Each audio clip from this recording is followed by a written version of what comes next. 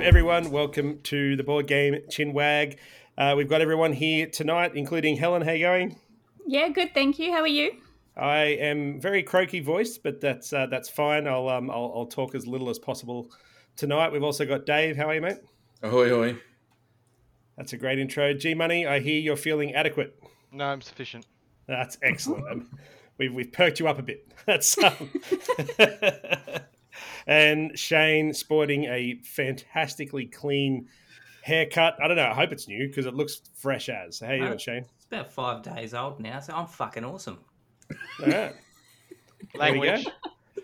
As per usual, we've got a guest host, and tonight it's Matt. Welcome, Matt. Hello, thank you. So I don't know anything about Matt. I've met him 5 minutes before this show started, so we'll just get straight into grilling so I can learn something as well as our audience. I'll pass it over to Dave. Hey, man, how you doing? So do you want to sort of give us a bit of an intro on how you know us and why you're here? Yeah, so I work with Helen. We've been part of the same kind of workplace lunchtime gaming group for a few years now, interrupted by some work from home periods. And met yourself, Dave, just the other week at a board gaming event. Mm-hmm. I think we have met previously, but only in passing. So first time we actually sat down and had a conversation on a game. Mm-hmm. So are you one of the illustrious 5 that played the 5-6 hour game of Wingspan? Can I decline to comment on the grounds that I may incriminate myself? Plead the fifth. I already incriminated you. That's fair. Then yes. Yeah, very good. All right. Thank you. Over to you, The rest of G-Money. you are Yep. just Alrighty. Yeah. Matt, is that with 2 T's or 1 T? 2 T's. It's the correct way to spell it. Matt with 2 T's. Excellent. My question to you is, when you started getting into gaming, what was the first game that really drew you in and took your passion? Yeah, so I played a few board games as a kid, just at home, Dad and my brother type of thing. We'd do Axis and Allies. We got far too into Magic the Gathering at the time. Card game, not board game, but, close. Just those kind of classic, Avalon Hill, Risk, Axis and Allies, that sort of thing. A few years ago when I first got into, I guess, the more modern games, I think I walked into a board game club and sat down, and they showed me this game that was really great at the time. I was, having a good amount of fun with it. Couldn't remember the name of it. I was kind of got home that afternoon. I'm like, it was like a yellow box. It started with an S. There was all these different colored pieces, like discs or whatever. I was talking about Splendor, which is a pretty solid intro game, I think, even to this day. But the family got a little bit confused with my very vague instructions, and I still have a box of Seasons out there, which I think we played once. That's actually 7 years. That's a pretty tidy game, those Seasons, I think. It's all right. It's not Splendor. It's no Splendor. Fair enough. Matt, obviously Splendor may be up there in your favourite games of all time, but what is your favourite game of all time? And don't say Terraforming Mars, given that you're wearing Mars University t-shirt there, mate. No. Terraforming Mars, I think I've only played twice. It's good. It's probably not favourite. It's good. I think probably favourite would have to be Evolution, which is one that's... Okay, there we go. I was going to say, it's either people go, oh yeah, cool, or I've never heard of it. What is this? Well, it might have got mentioned on someone's top 10 not long ago, I think. Oh, true. It's a pretty solid game. I have heard of it. I don't think I've even seen it being played, though, at a game day. So maybe that might have to be one of my ones I play at the next game day. Mm-hmm. No, it's worth a shot. It's I think I've kind of realized as going through, my favorite games, I seem to value the ones where every game can be a very different experience, and Evolution definitely has that. You've kind of got you're trying to lead a for those who haven't come across it. You're making different species and basically just trying to keep them fed as other people put competing species, and the climate and the environment changes around you, and you get ice ages and all this fun stuff.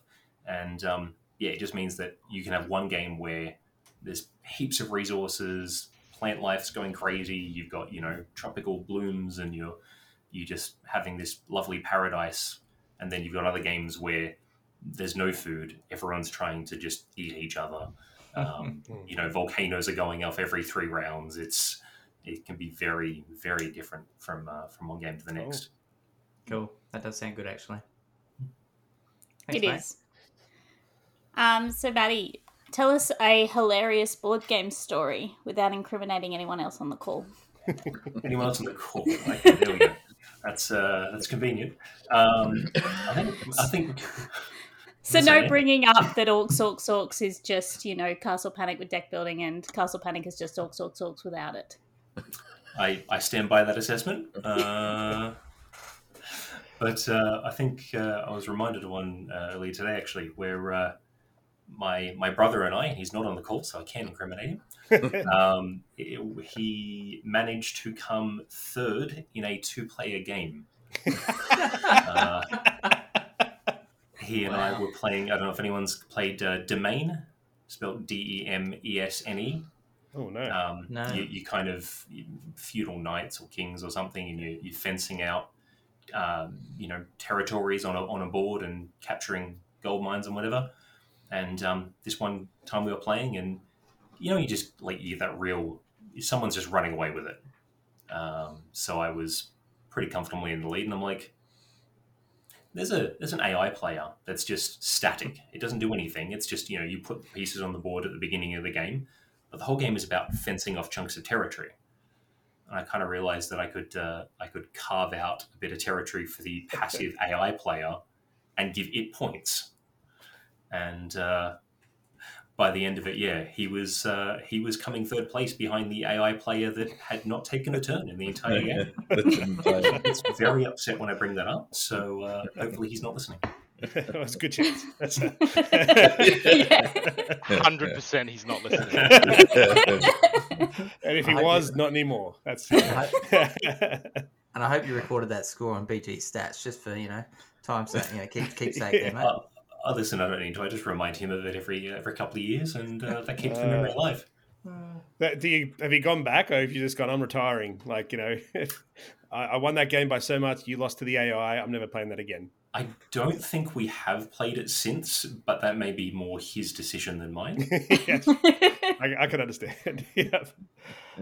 So just, and it's fair call if the answer to my question is Splendor again.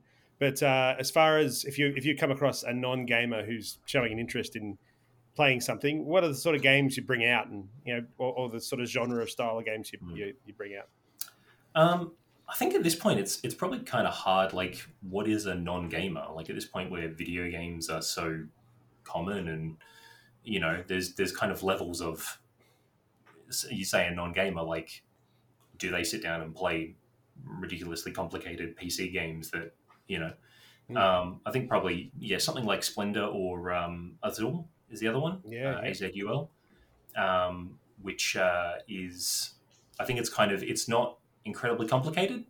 It's not going to take 45 minutes to do the teach. You can basically sit down and get them playing within a fairly short period of time, and you kind of get that experience of they can start playing, take a few turns, and then kind of go, oh, I can do this, and then this other thing will happen. I can do this, and then here's this strategy that's forming, and you kind of get to that payoff very quickly, as opposed to some games where you get to the end of an hour and a half game and you go, oh, okay, now I know how to play. Azul remains a pretty good one. Splendor, yes, is still there. But, both kind of similar.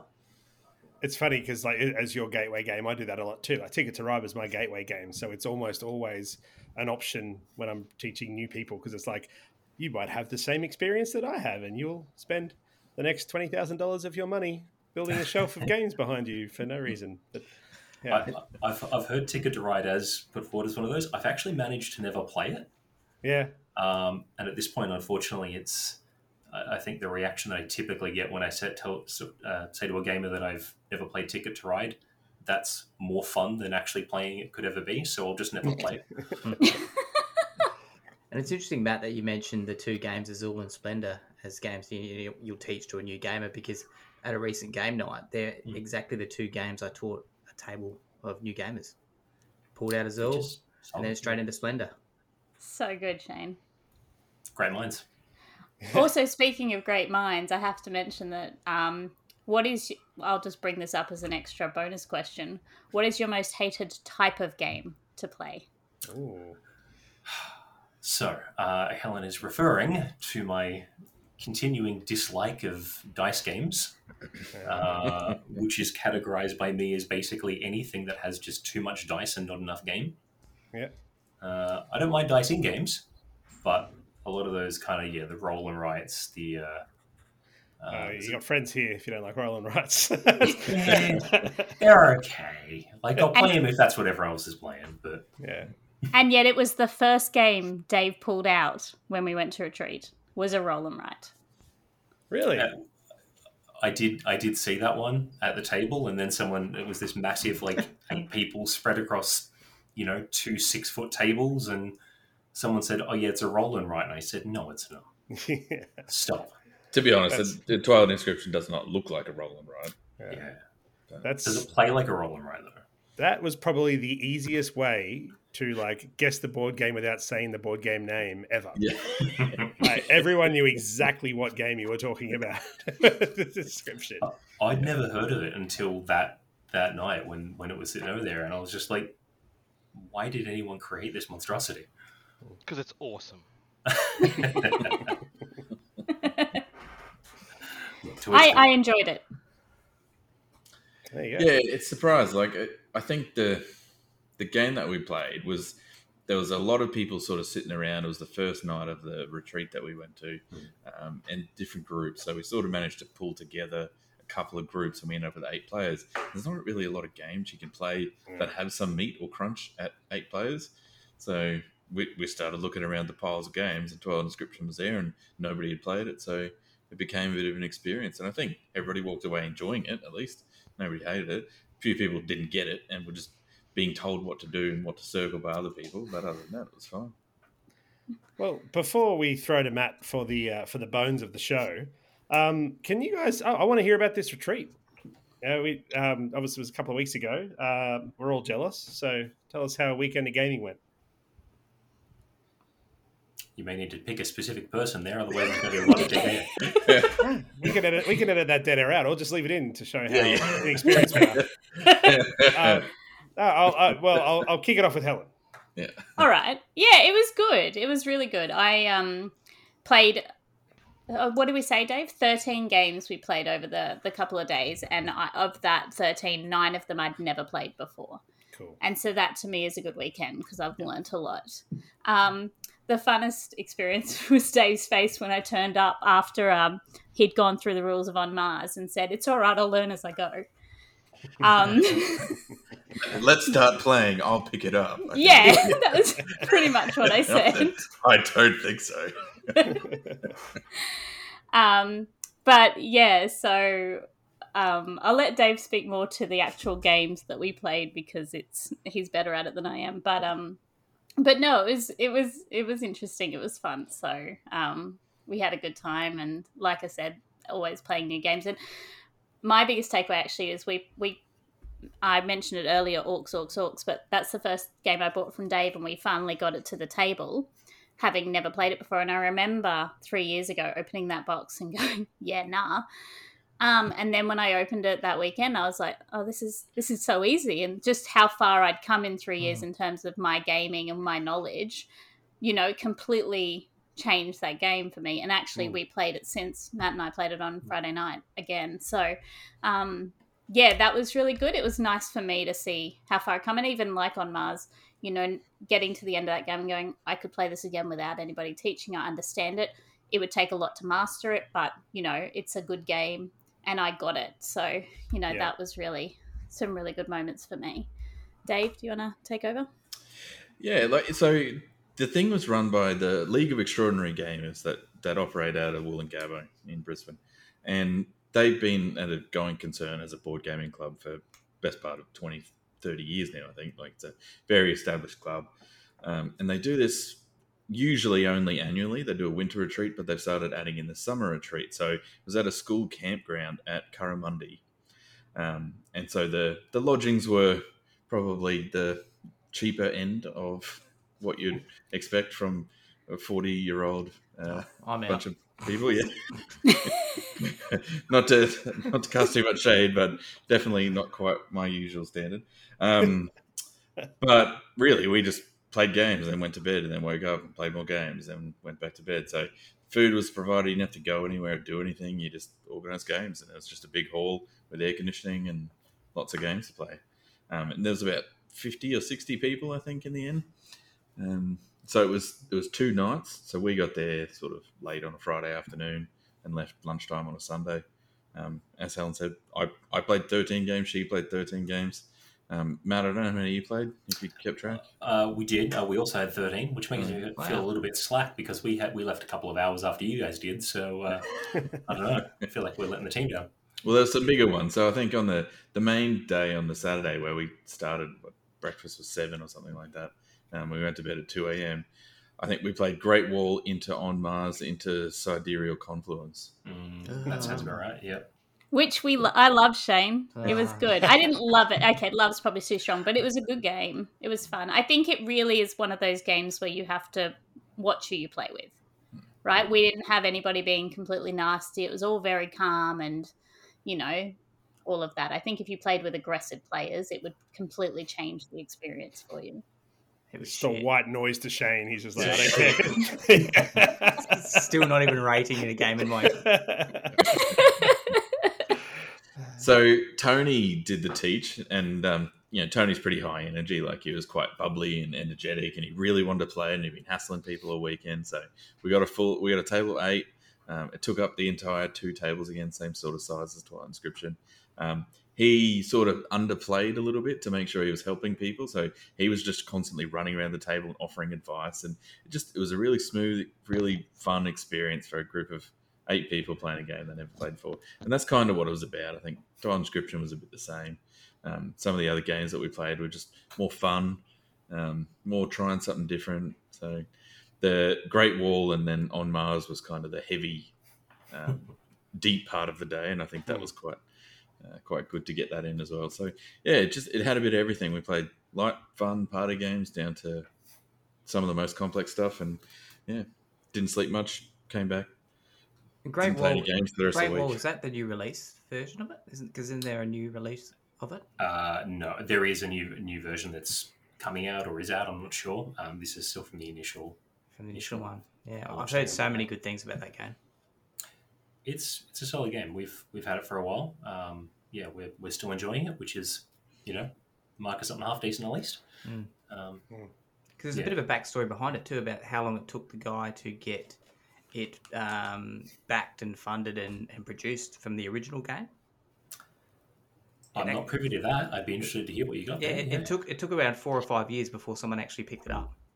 Wow. And then when he actually signed, from what I understand, when he signed it for the first time, that company went bust. So then he had to look for someone else to back it. So, ended up with Awakened Realms. That's pretty much. That's a step up. Yeah. So, and look, it's a good quality product as well. Yeah, you shouldn't have gone with the first distributor, Mongol Distributions. Yeah. Maddie, have you got anything to add about your experience of the weekend? Look, it was because I've been to a few of those before. I've been part of LXG for a number of years now. So I think it's interesting hearing it from your guys' perspective as sort of fresh eyes. But no, I mean I think it's everything you've said is true. It's always a good time just to rock up and play some new stuff, look at some games that you've never seen before, and then you find out they're 3 years old, and also just dig out a bunch of those bigger games that you never quite find a chance to play any other time. Yeah. Favorite game of the weekend? I think it might have been On Mars. I need to play it again. as was mentioned. I think we were running on about 5 hours sleep, and I had 5 hours sleep the night before as well. So it wasn't the ideal time to be learning that particular game. I do apologize, Dave, if I was yawning and closing my eyes. It wasn't your teach, I promise. But, wouldn't be the first time. No, I really actually enjoyed that one, and about halfway through, when you kind of got a full picture of it all, and began to realize what I should have been doing the entire time, I kind of realized, okay, this is actually a solid game. I need to play this again. I enjoyed, so Andrew was the other guy that we played it with, your brother, and I enjoyed the gamut of his emotions. For when we first started playing, he was a bit underwhelmed, and then he sort of got it, and it clicked, and he goes, yeah, I think I like this. And then about 2 hours, and he's like, I don't know that I like this anymore. Yeah. Real roller coaster. Exactly what happened. Yeah. It really was. It really was. He's still not convinced. Yeah. I think because we live on the south side, so it was quite the drive home from Curramundi.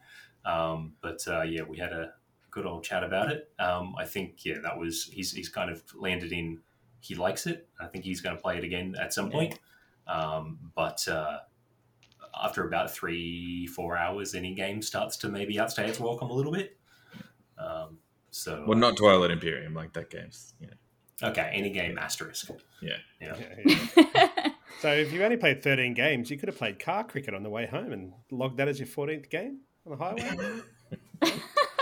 Well, in fairness, like DG decided that of our 13th game, he included in that OC trivia board game, which we opened, read a couple of trivia cards, but didn't actually play with any money or counters. But he's like, no, we played it. Yeah, I'm like, still did we though?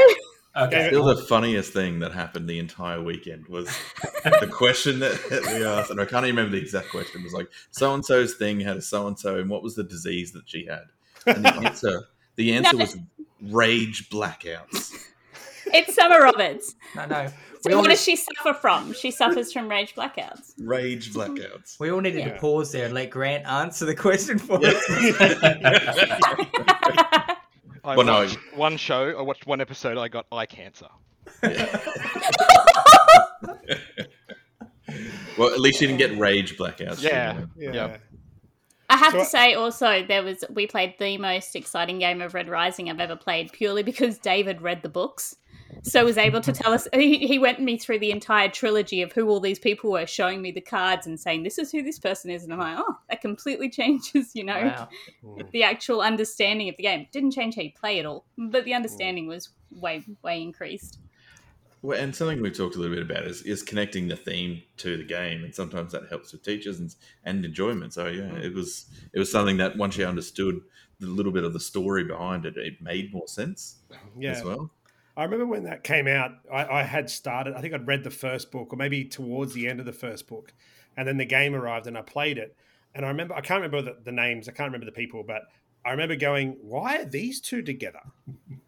Because they're like mortal enemies, And then as the story progresses, I'm like, no, things have changed, Like that's cool. It's so it made sense with the books for sure. What about you two?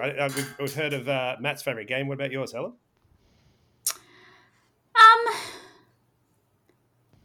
I don't know that I really had one. I enjoyed playing everything I played, but I don't know that I was like, oh my God, this is the game that I now love more than anything else. So, but yeah, I think it was just a good weekend. I enjoyed everything. I do like On Mars. I would like to play it again. And I played, is it 5 Tribes? Which to me has nothing to do with the name. Like, it doesn't make sense to me. You open that book and I'm like, what? Why are we dealing with genies? What has this got to do with tribes? It has nothing to do with tribes. Did you like the game though? Yeah, it was a good game. Yeah. I won with like 185 points, and the people I was playing with, like, I've never seen a score that high. I'm like, sweet. That's my Orcs. That game. I bought that game when I first started, looked at all the pieces, put it back in the box, and sold it. I was just freaked out by super easy all game. Of those. Yeah, that's the thing. I've never played it since, right? All those pieces just freaked me out. I'm like, nah, back in the box, and I just put it on my shelf, and then eventually moved it on. And now I'm like, I really want to play Five Tribes because Yeah. it can't be that difficult. But in my head, It's really not. In my head, it's like Above on Mars. Like that's Nah, it's a good game. You should get it on the table. It's a good game. Dave? Yeah, same sort of thing. I didn't really have a favorite game because I actually played a fair few of the games before. A couple were teachers, but a couple were just refreshers like Red Rising. But I think the experience of Sidereal Confluence Oh, was I think probably I'm going. the most See you fun. later. Garbage. It's garbage. Yep. We thought about you, Shane, while we were playing it. We had a long chat. Shane has left the chat. Yeah.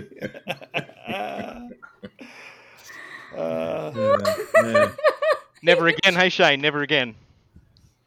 Oh, he's actually left. So now we can pivot to the Sidereal Confluence podcast. Yeah. Keep going, Dave. But it all comes down to who you play it with. And so there was a fun group of relaxed people, and we sort of gave it a bit of energy, so it was fun. Oh, Tony would be good to do that teach too. He's like the Energizer Bunny. Yeah. He really is.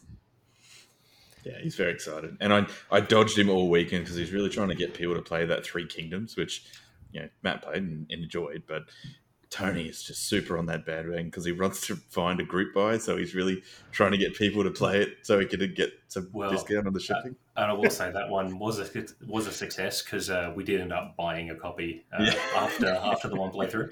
What a salesman! But Andrew came to me halfway through that playthrough and was like, "I didn't think this was a 4-hour game." Like, yeah. Look, I knew it was going to be a big one. He didn't apparently, so I don't know where I got that memo, and he didn't. Yeah. So look, a quick plug for the event. Like it's worth going along to. I think I enjoyed it and would go again at some time. They sell out, so they advertise it through their Facebook group, and you can get in, but tickets are limited, and I think they've already sold out for next year's summer one as well. No, this winter one. Yeah, the winter one sold one. out as of a week ago. Yeah. The summer one I don't think has opened yet, specifically for that reason. They often have. You're interested. They often have people cancel, don't they?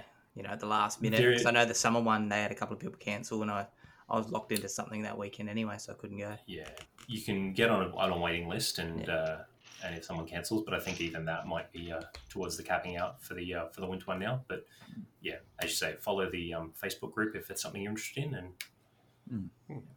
And quick shout out to Dana. She did a great teach of Creature Comforts, which sort of was my intro game for the Sunday morning after 2 days of not much sleep. And it was cute and fun and easy. So yeah, Dana's awesome. Dana taught me Furnace, and that was such a great time. So yeah. And many other games actually, but Furnace is the one that sticks out. Yeah. All right, well, I'm going to handball it over to Matt, who, as we usually do, we invite a guest, we sort out their mic issues, and then we say, radio. The show is yours. I'm assuming the mic's still holding there. Yes, it is. You wouldn't trust me. You are like nowhere near the first person who's had mic issues, and luckily we're able to solve yours, which hasn't always happened either. So good job. All right. Well, that's a good start at least. So, bam, straight back in. So the topic, which has been left to me by your previous guest, which was about how you all would go about working with the community and getting community involvement. Have I got that correct? Have I phrased that properly? Yeah, absolutely. Whatever you say. Sounds great. All right. So Shane, why don't we start off with yourself? Yeah, throw you straight in the deep end. Straight in the deep end. So really, it's just about, for me, it was all about kicking off with just putting your name out there. And that old adage, build it and they will come. That's how we kind of kicked off with the community piece. I did a fair bit back on Instagram days under Aussie Solo Gamer, and did a heap of stuff on YouTube. So for me, it was all about, okay, so now how can we localize this here in Brisbane? So to get community involvement, we really just put it out there, and, it just built from there. And then what we did is just make sure that we were getting feedback from the community was the big piece for us. What's working, what's not, what can we do better? And so, we were very open and, allowing that feedback to come in. And some of the feedback, can be pretty harsh, but, you just don't take it personally. It's, feedback's a gift, so you just got to, move on and implement where we can. So I think for me, it's an ever transforming beast.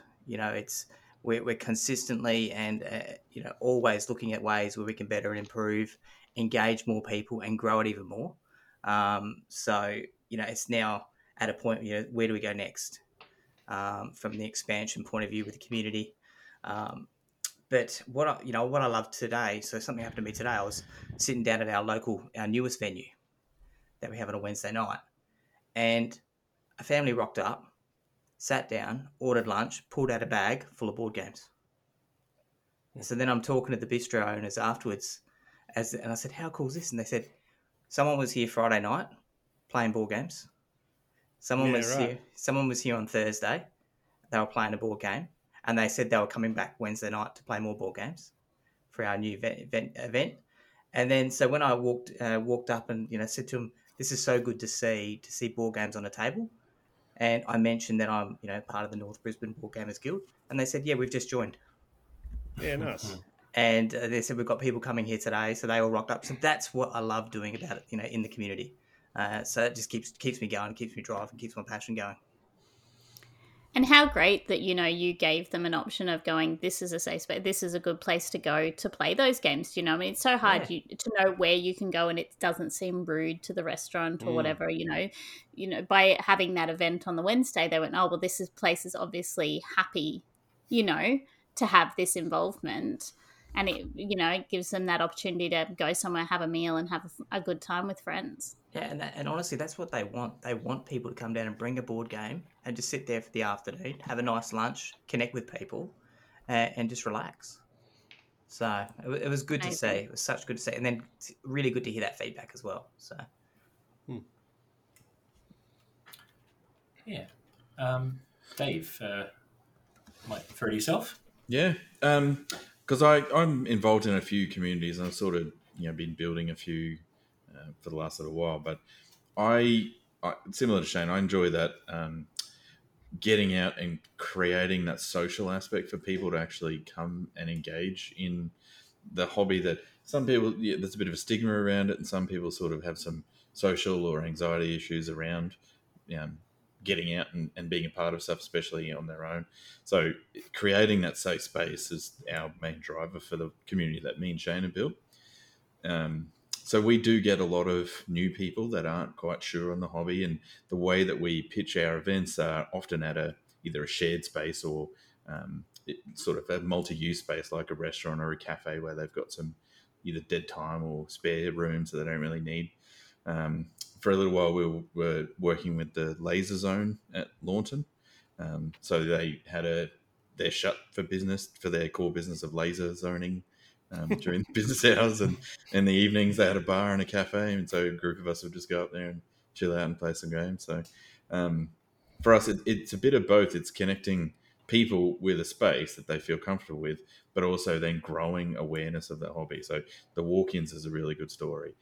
Or being able to push out some sort of social media and attract new people into hobby, or grow them from a Gateway Splendor Ticket to Ride style to playing 4.0 games on BGG and loving it and wanting to come back every week. And so for me, I get a lot out of the community aspect and that side of it, and I still enjoy playing games with my people that I've been playing games with for a decade.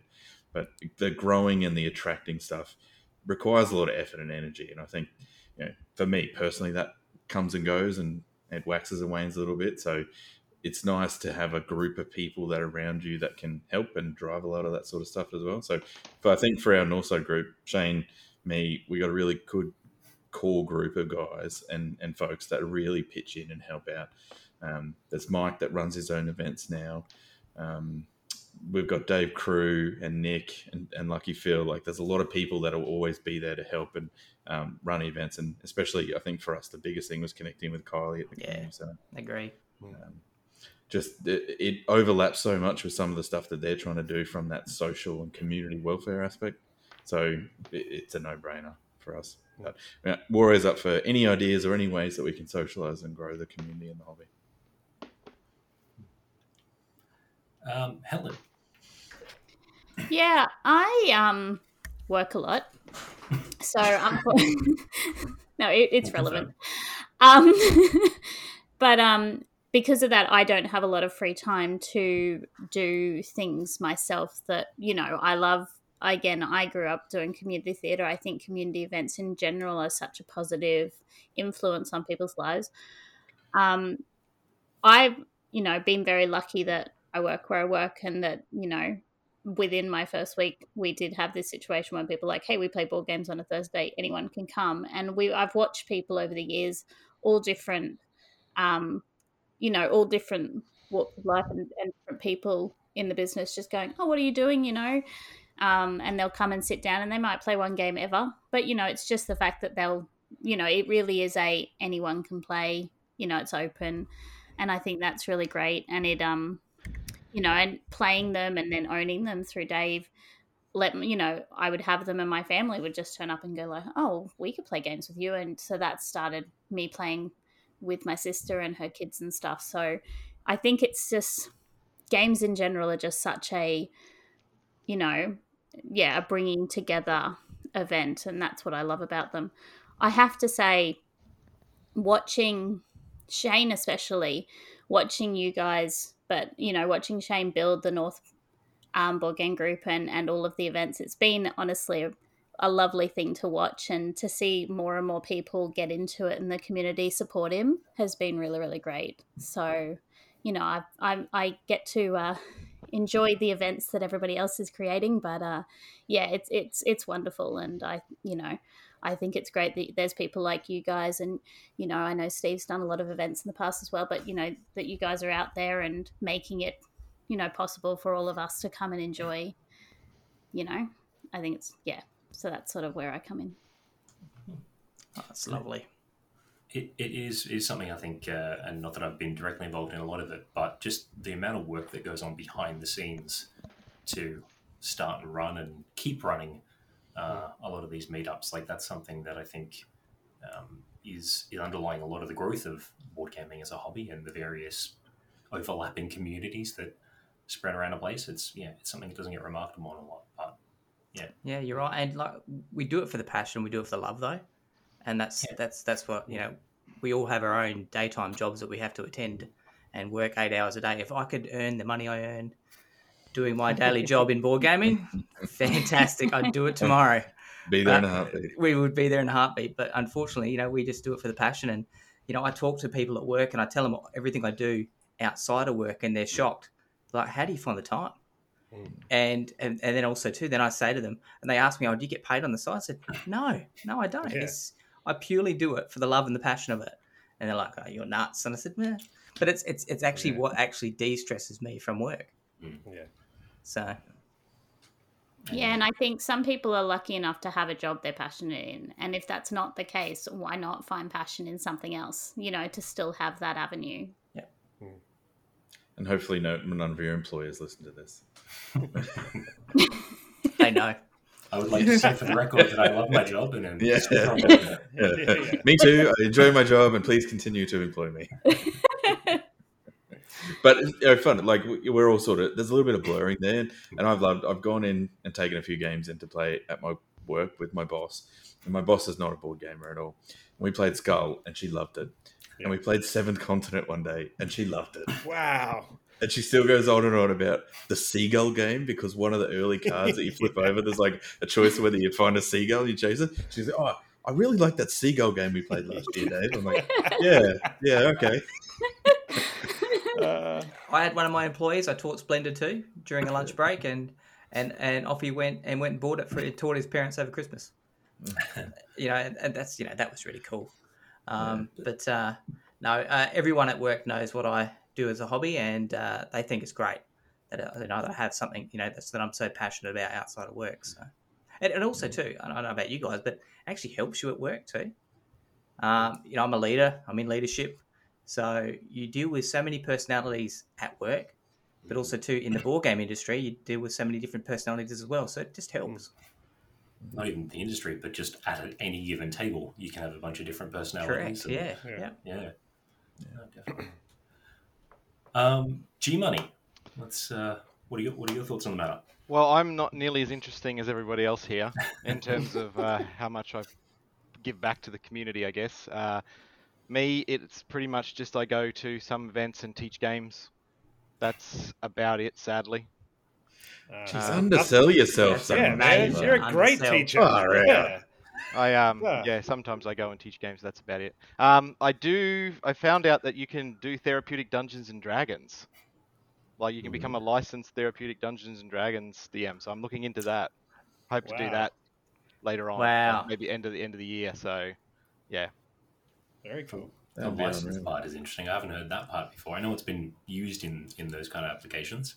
Yeah, there's actually formal there's accreditation. there's a formal group that run it, like give accreditation here, so in Australia. So I'm going to look into that later on. So Just be very careful on how you print your business cards for that. So Matt's an avid D&D player as well. yes, I play many bards.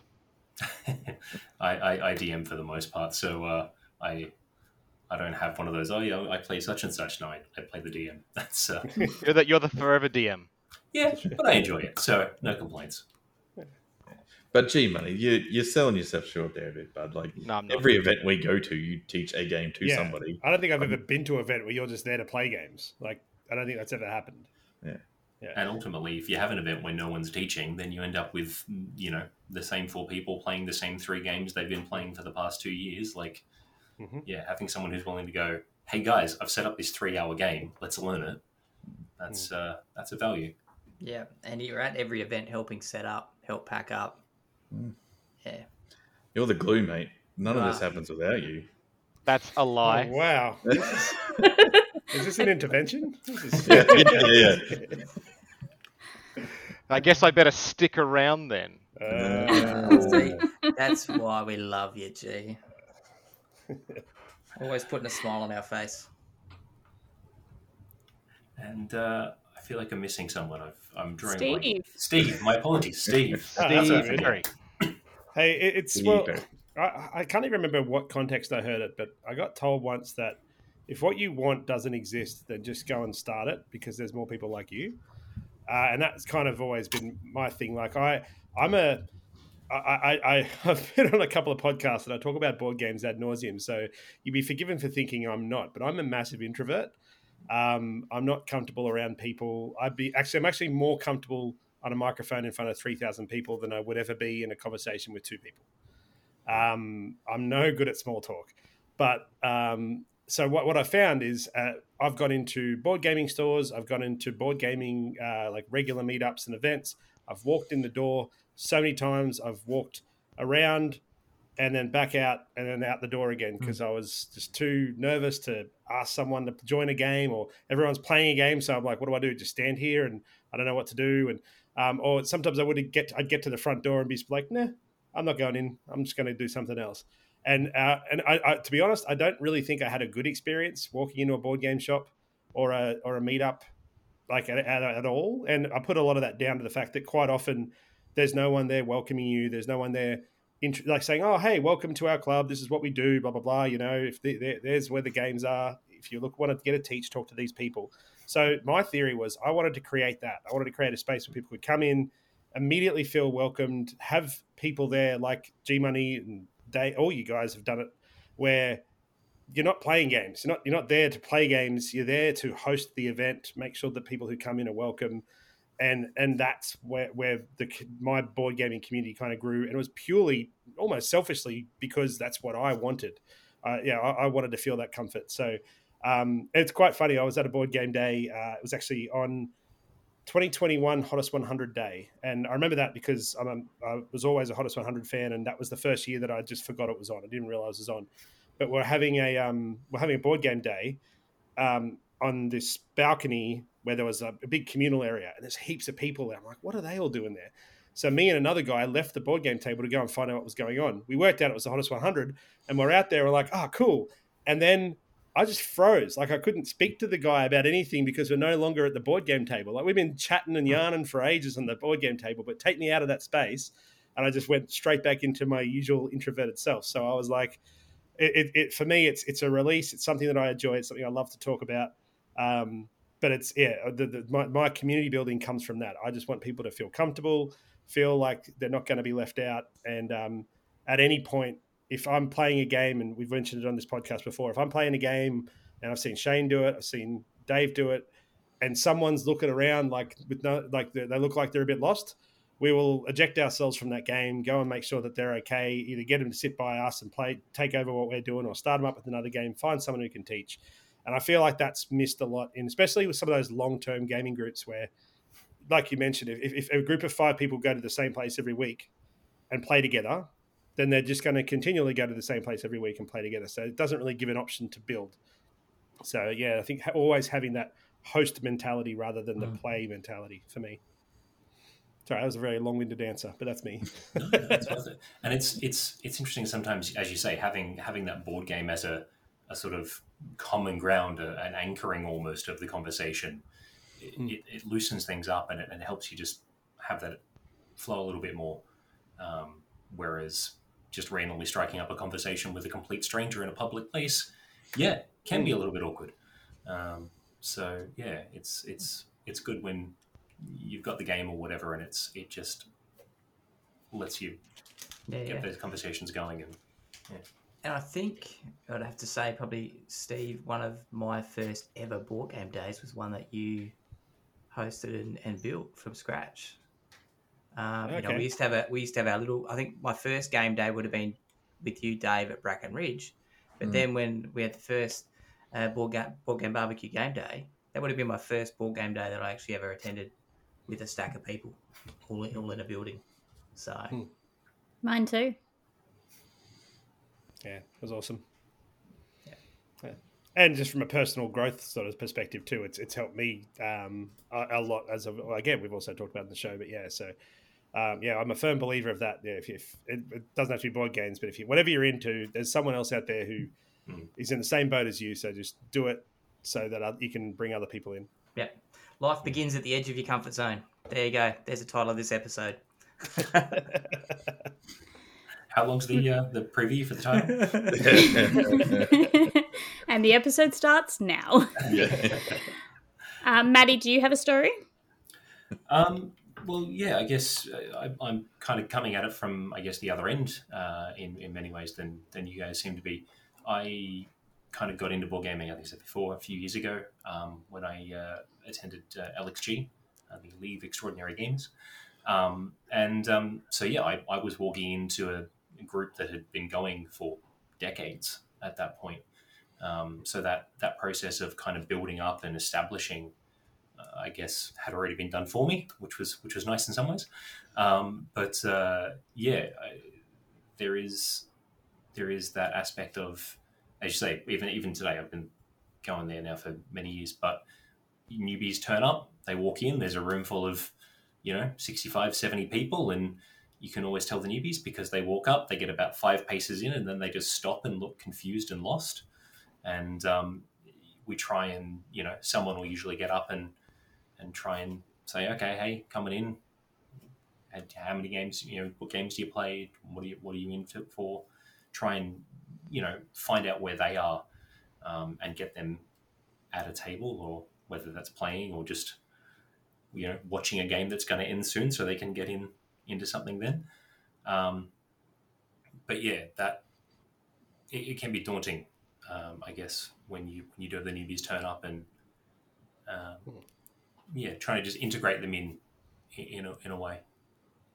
Yeah, I think that's I 100% agree, because the other thing that people need to realize is a newbie walking into that door, that might be the 12th time they got to that door, and that's the first time they've built up the courage to walk in. Like, I'm making everyone sound like they're weak and they've, whatever else, but it's like, it's so true. It's so many people we've spoken to are like, I remember there's one lady, as she came to the Sydney game day that we ran, and she was like, had full on anxiety attack, and Mitch got hold of her and, just talked to us, come in, we'll sort you out. They played a few games with her. She then traveled to the Melbourne event and to the Brisbane event because she felt comfortable. And then she was like the first time she'd ever been to a gaming group. Wow. And it was like, Mitch did an awesome job just making sure she was integrated. And then she might still be traveling around to all the events. I'm not sure, but yeah, it's just awesome, that sort of stuff. You just sort of go, well, this is why we do it, right? This is awesome. So, and you're right, Matt, because we even try and do that prior to any events. So we'll put an event on our Facebook page, but then we're trying to encourage a discussion around what anyone that's new, what game do you like to play, and we try and actually get games set up so that they don't even have to walk into the door. There's a table set up for them. They know where they have to go. They know who they need to connect with when they come into the game day. So you're right. Yeah, and because it is someone will turn up and look a little bit lost, and often they are brand new. They've played Catan, they've played Splendor, and they still value Monopoly as a worthwhile time, and they're completely. You've got to kind of. Oh, sorry, there's a car moving behind me. Disregard. Hang on, do it. Wow, it's an outboard motor going behind you. That's an Australian V8 there. That's not even across the street. That's like 6 houses down. Excuse me. I forget what I was saying. People come in with different standings, different levels of familiarity, and they'll need different things if they're going to be made to feel comfortable and welcome and have a good time, which is ultimately what they're there for. Yep. So, yeah. And I think, especially with ours, because we do frequent weeknight events, we get new people in every week. Like, the community's still growing pretty actively, and so at least every week one new person will turn up. So we're kind of got it down a bit now. There's a few sort of contact people that you can onboard someone pretty quickly and pretty easily, and it helps having that be sort of smooth. But also, I think, as Shane said, we'll do some light facilitation, but it's not like we've got a check-in desk where someone's got to take your hand and walk you through. Like, you do need to want to come along and want to actually join in and experience something different. And we actually had one of the game nights at the new venue. We were sitting there and someone walked into the door and they were looking a bit dazed and confused. So I said, "Oh, hey, how are you going? You here for the game night?" She goes, "No, I'm just here to have dinner." She goes, "But I want..." I went, "I actually didn't even entertain that. What do you mean?" No, actually, I want to play a board game now, looking at this whole crowd. Yeah. I do like that. It happens pretty regularly at the Tuesday that we do at the pub. Like, we just get drunk punters come in sometimes. Yeah. What are you guys doing? This looks great.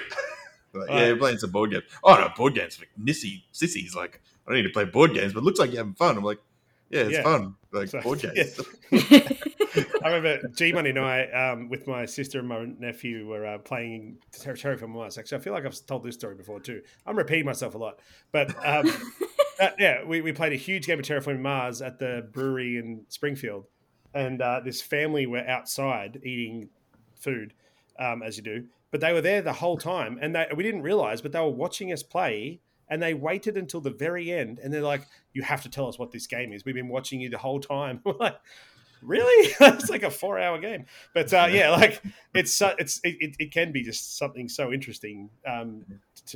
Here's these, because I guess that board games are like toys, So people who aren't in the hobby might think toys, kids. So seeing a whole bunch of grown adults sitting down in a big space having a great time playing board games, it's a bit of a shock to the system, I guess. The downside for that poor family, though, that when you said Terraforming Mars, they went down to their local game store, bought Terraforming Mars, unboxed it, and they went, "This looks nothing like what we did." That's fair too. And for those punters, Steve has a very blinged out copy of Terraforming Mars. Well, they have to learn about Kickstarter Deluxe Editions someday. Yeah, that's right. Yes, they do. That was awesome. How uplifting. That was awesome. Yeah, great. We talk well about ourselves, don't we? It's a great question of the pod. But then it's also taking that community bigger. So, one thing I think's missing in our board game, and it's something we're trying to work on next, is connecting all those board game groups. So they're all talking together. They're all promoting everyone. Talk about that for ages. Man. It's just that is missing. But watch this space, build it, and they will come. Hey, Dave. It's always interesting where, and this is at least true for Southeast Queensland. I don't know how applicable it is to the world at large. But it seems like there's always these kind of different groups, and then there's always like 5 to 10 people who are at multiple of them.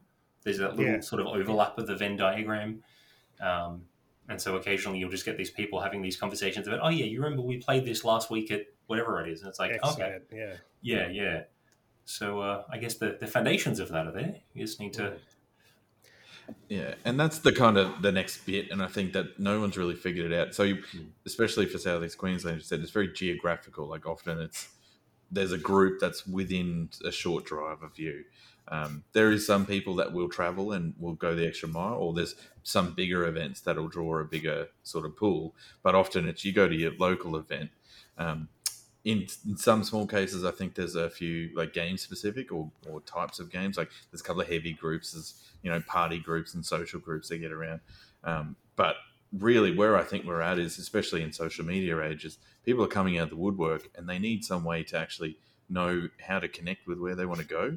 That's not just either the geographical group that's close to me and I'll go there because they may not be suitable, or that might not be their sort of style of gaming. They might not be able to jump into the 18xx group that meets at the corner pub. I think that's what Shane and I are thinking, and multiple of us have talked about it for a long time, is how we actually facilitate and connect some of those people through, so that you're going to somewhere that's going to suit. You're not going to bounce off your local group and then never touch a board game again. Absolutely. Maddie, do you have any other questions? Sorry, I just cut someone off. No, I just wanted to say, hearing all this, like it's really inspiring stuff. Like, and just like to say thank you to all you guys and everybody else that organises things like this around the country and around the world. Like, it's an outlet for people that, like, we're lucky. Like, you got to think, like, a lot of people out there want to play board games and don't have the resources and the friends that we have, that we're blessed to have. And for them, it gives them an outlet that they might not have. Maybe they have people that they play with that aren't quite as bigger games that they would like to play. So they get that sort of intermediate to medium level games played, but they want a bit more, bigger games. So it gives them a place that they can go and sort of investigate that, So it's just, from everybody that experiences and benefits from this, like, thank you to all the people who work so hard to put that on. Here. That's well said, mate. The listeners can't see, but everyone was just nodding silently. You're a good age, G-Money. And watch this space. Central Con is gaining legs. So, is there going to be a Voltron of game groups? Yeah, maybe. But no, I did some early work on trying to start up a board game convention in Emerald. So we're got a couple of meetings tomorrow, and we got the grants out at the moment. So yeah, interesting. Yeah. Hopefully one day. Road trip. So, I'm not going to Emerald, by the way. No, you got to come, mate. You got to come. It's great. But you have to. He needs the grants. Better than anything G-Money's done. Yeah. That's why I said I wasn't going to go to Emerald. It's the no grants. You can have one grant, all right? Yeah, that's right. Yeah. Well played. Yeah, and look, that's something as well. Like, I'd be very keen to see some big gaming conventions. Australia doesn't really have anything to rival that, like Gen Con or Dice Tower. Hey, hold on. I don't even talk that big. No, Emerald, mate, we're in. Let's find a 20,000 person venue. I'll be there. Steve, you are going to Dice Tower Retreat. You never know what you could do with Vassal. So yeah. He's never been to Australia, so I'm like, wouldn't that be a coup? He comes to Emerald as his first joint. Just make up a fake web page with a whole bunch of fake traffic. Yeah. Bring Tom Vassal out to Emerald for like 30 people. That Sydney Opera House is in Emerald. Just put all the landmarks in Emerald. It's basically Las Vegas, right? It's a town out in the middle of the arid climate. It's the same deal. Just like casinos, all buildings. I was going to say that's where the comparison ends. Yeah. Little dam's got Great Barrier Reef sign next to it. Hey, I'll have you know that our dam is 3 times the size of Sydney Harbour. And the reason I know that is because it's our claim to fame. It's like everyone's like, you know, our dam's 3 times the size. I'm like, cool. Damn. Yeah. We're Yeah, all right. thinking it. Anyway, all right. I'll stop spruiking an event that doesn't currently exist. But if someone's listening to this in like 5 to 10 years, you know, it's up on the internet now. Oh, this is where it all originated. There we go. Yeah. Evidence. And thank you to that one person that does listen to 5-10 years. Yeah. This right now is that Sex Pistols gig. Like everyone's like, oh yeah, I heard that back in the day. I was there. Yeah. I don't know. This specific episode. Yeah, that's right. Yeah. I hope people know what I talk about when I say the Sex Pistols gig. Yes. Not myself, no. Oh, wow. Okay. There's a reference that I thought everyone knew. So Sex Pistols played this gig and there was like 25 people there. It was the first gig they ever played. But a couple of people in the audience were like huge, big, like music bigwigs.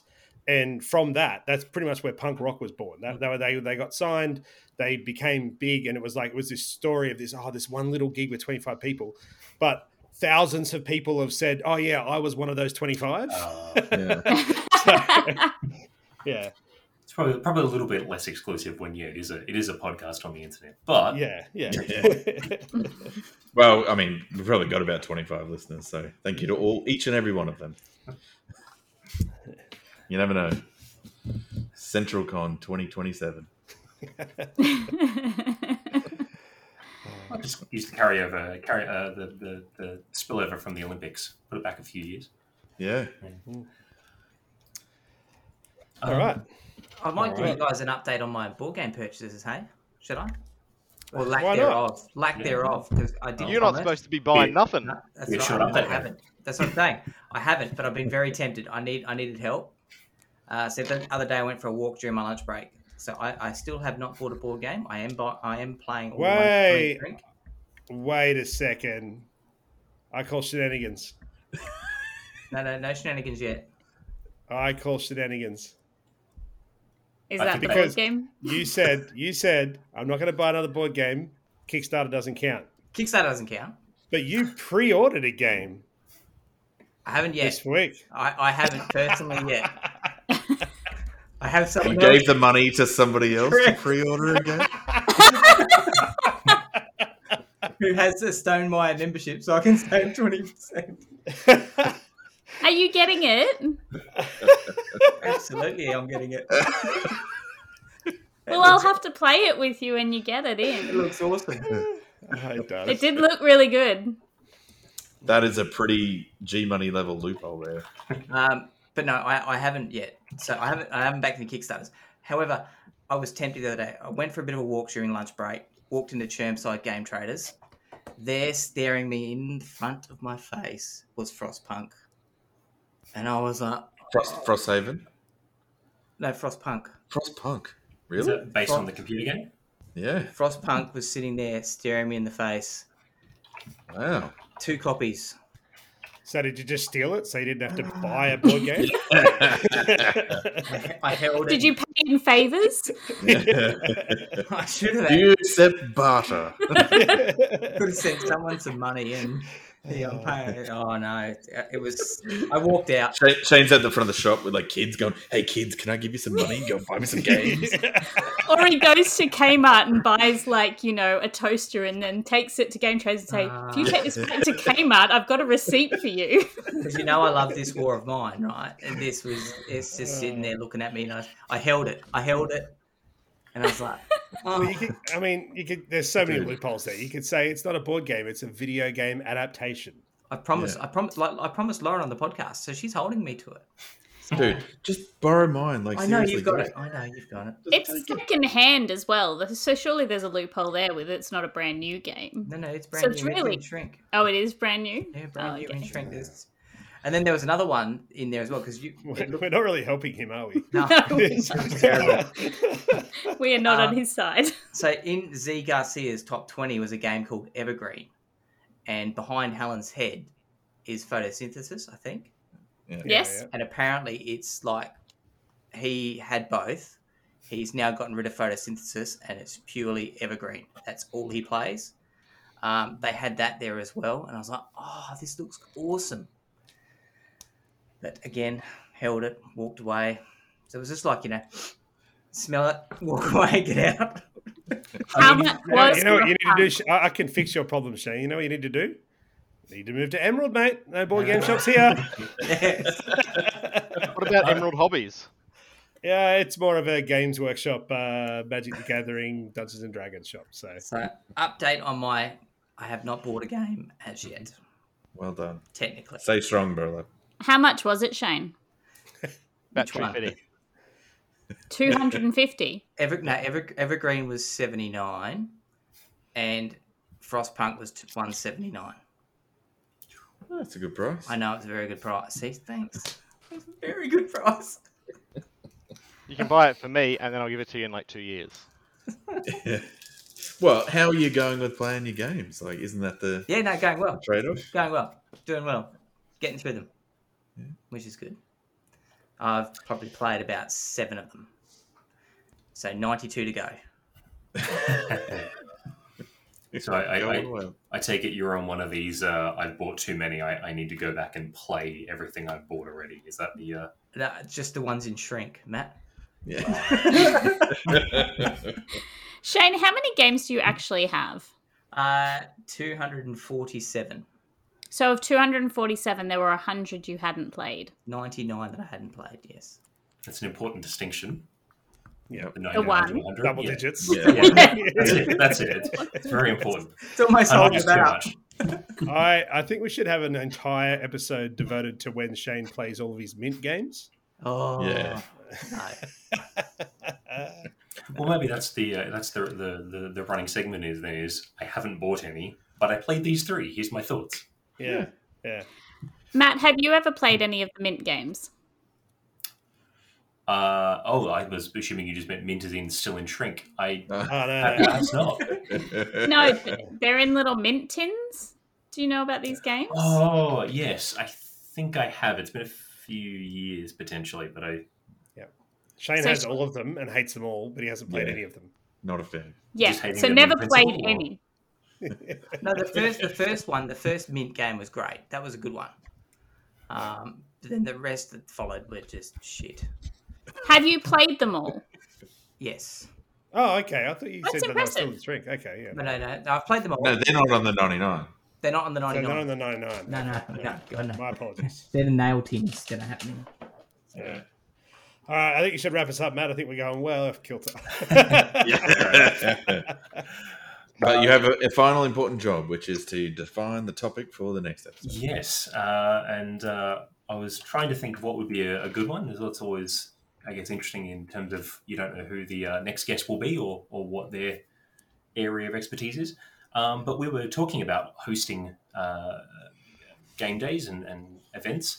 I would be curious to hear you guys talk about the logistics of what goes into a good game day, not even just from like the planning of the event, but in terms of the games. Do